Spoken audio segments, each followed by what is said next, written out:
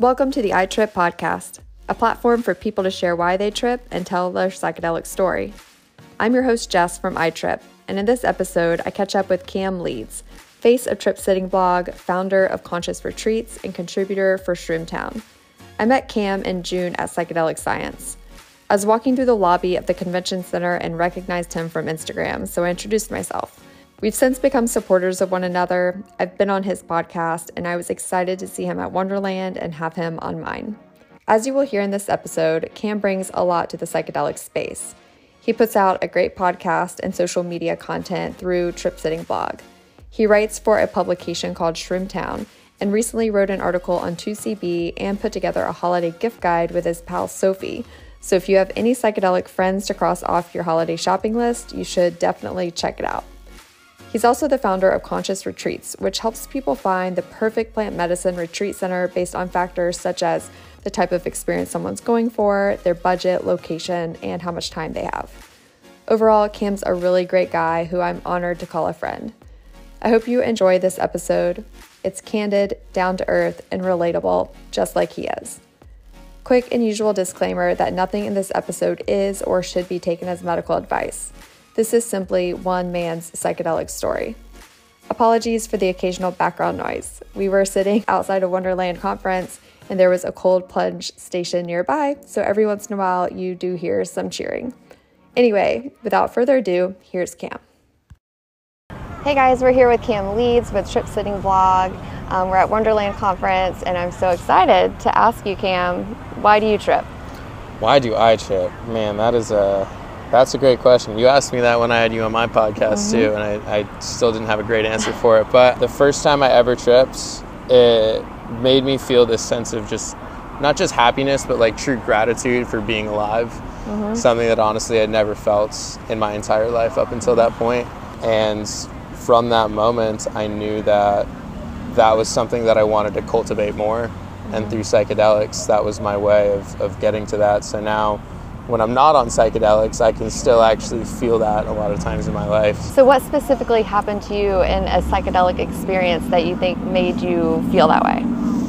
Ooh, I mean, so I could talk about, do you want to talk about like the first LSD trip or like the most recent revelation where now it's like a lot more sustainable? Ooh, let's do both. Okay, Yeah. so the first LSD trip, which I actually got dosed, like I didn't know I was going to do LSD that night. One of my friends just had it. I don't recommend doing that for the first time, but I just ended up being like, hey, well, fuck it, like this happened. I guess I just got to go with the flow here, and just had a really, really amazing night. You know, I definitely got the whole visual experience, and I was just feeling super happy and talking with people. And I remember I was wearing these like acid wash jeans, and like I looked down on them and they were making all these geometric patterns, and it was really like the first time in my life where I really thought and felt like maybe everything isn't as it always seems, and that I have the power to change the way that I think. And it was like just that thought right there, knowing that I'm not stuck in the same ways of thinking that I have been forever. Like, you know, I think my parents always used to say like, yeah, you know, we're just wired this way. And that was the first time I was like, I can change my wiring. I don't have to be wired this way. And I didn't know any of the science behind it up until that point. But that led me many, many years later, probably about 4 years later, to going on an ayahuasca retreat in Peru. And that was September of last year. And that was just a truly, truly profound experience. I thought I was going to be pretty good. Like I thought I had worked on myself. Like I really, you know, I knew the things that I had to deal with, you know, just love people more. And then, you know, it showed me that there were so many things deep in my subconscious that I had never truly acknowledged and dealt with, and just really showed me that we're all already perfect exactly as we are. Like it's not the medicine, it's not the drugs, it's not the psychedelics that are healing us. It's bringing us to a state where we can remember that we already are healed, and realizing that that's always within me. There's nothing else I need to do or achieve or accomplish in order to feel whole and in order to be loved. It's that it's already there. And there's all these societal pressures. That's what makes me feel like I'm maybe not already perfect or I need to do something else. But but in reality, it's the other way around. Yeah, it's always such a good reminder, right? Mm-hmm. Like, because we do just get caught up in the day-to-day and all the pressures and everybody else doing all these other things that we might wish we were doing or whatever, and just to kind of have that reminder that, like, we're on our own path and we're in the perfect spot for us.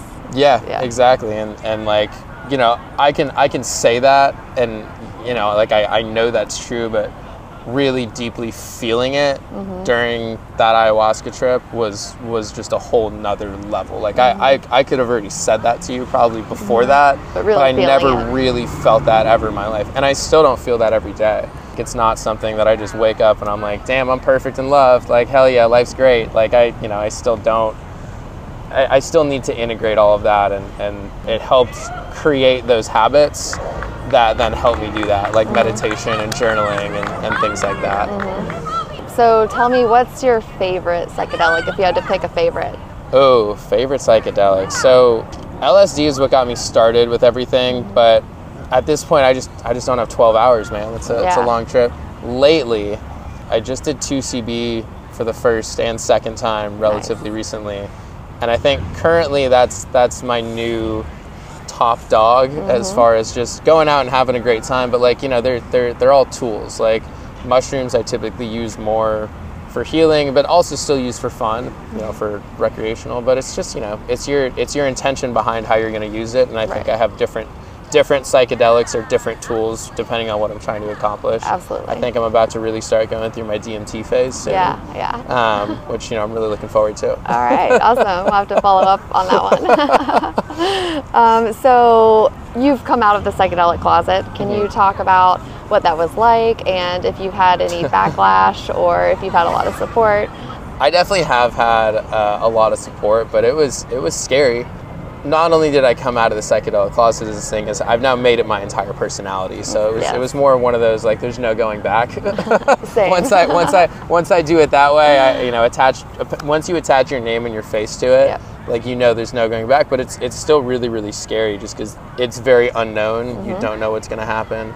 And, you know, I essentially had to mentally prepare myself to face the consequences if I wasn't accepted by certain family or certain friends anymore, and if it did start to create rifts in any of the relationships that I had. But it was more of understanding that if that were the case, it was because those relationships were already superficial to begin with, and they weren't good relationships for me. So it's a hard thing to do, to really trust and do that. But, you know, I knew coming out of the psychedelic closet was going to lead me to bigger and better things, and it definitely has.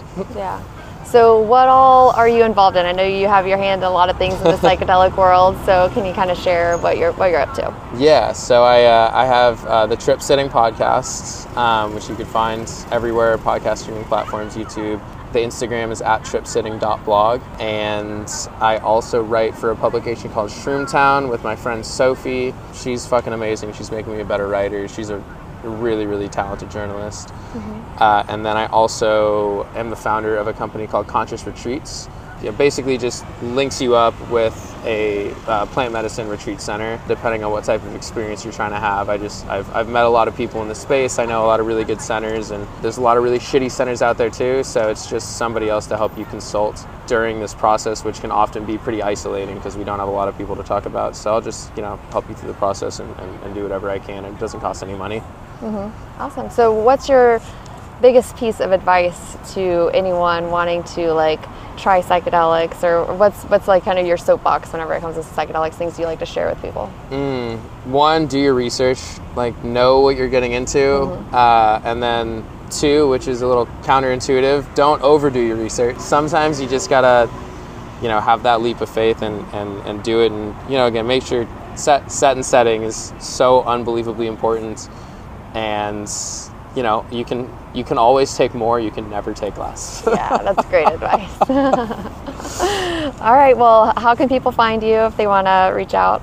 Yeah, so @tripsitting.blog, that's definitely going to be the best place.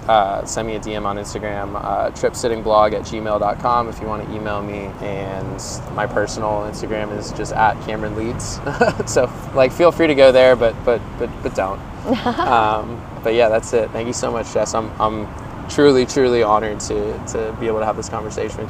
I was happy that you came on my podcast, and I just happened to be wearing my ITrip merch today. This wasn't planned. So actually, that's a great question. So whenever you wear your shirt, like, have you had any like interesting conversations? I have. A lot of people assume immediately that it's my company, and then I have to tell them, no, this is my friend Jess down in Florida.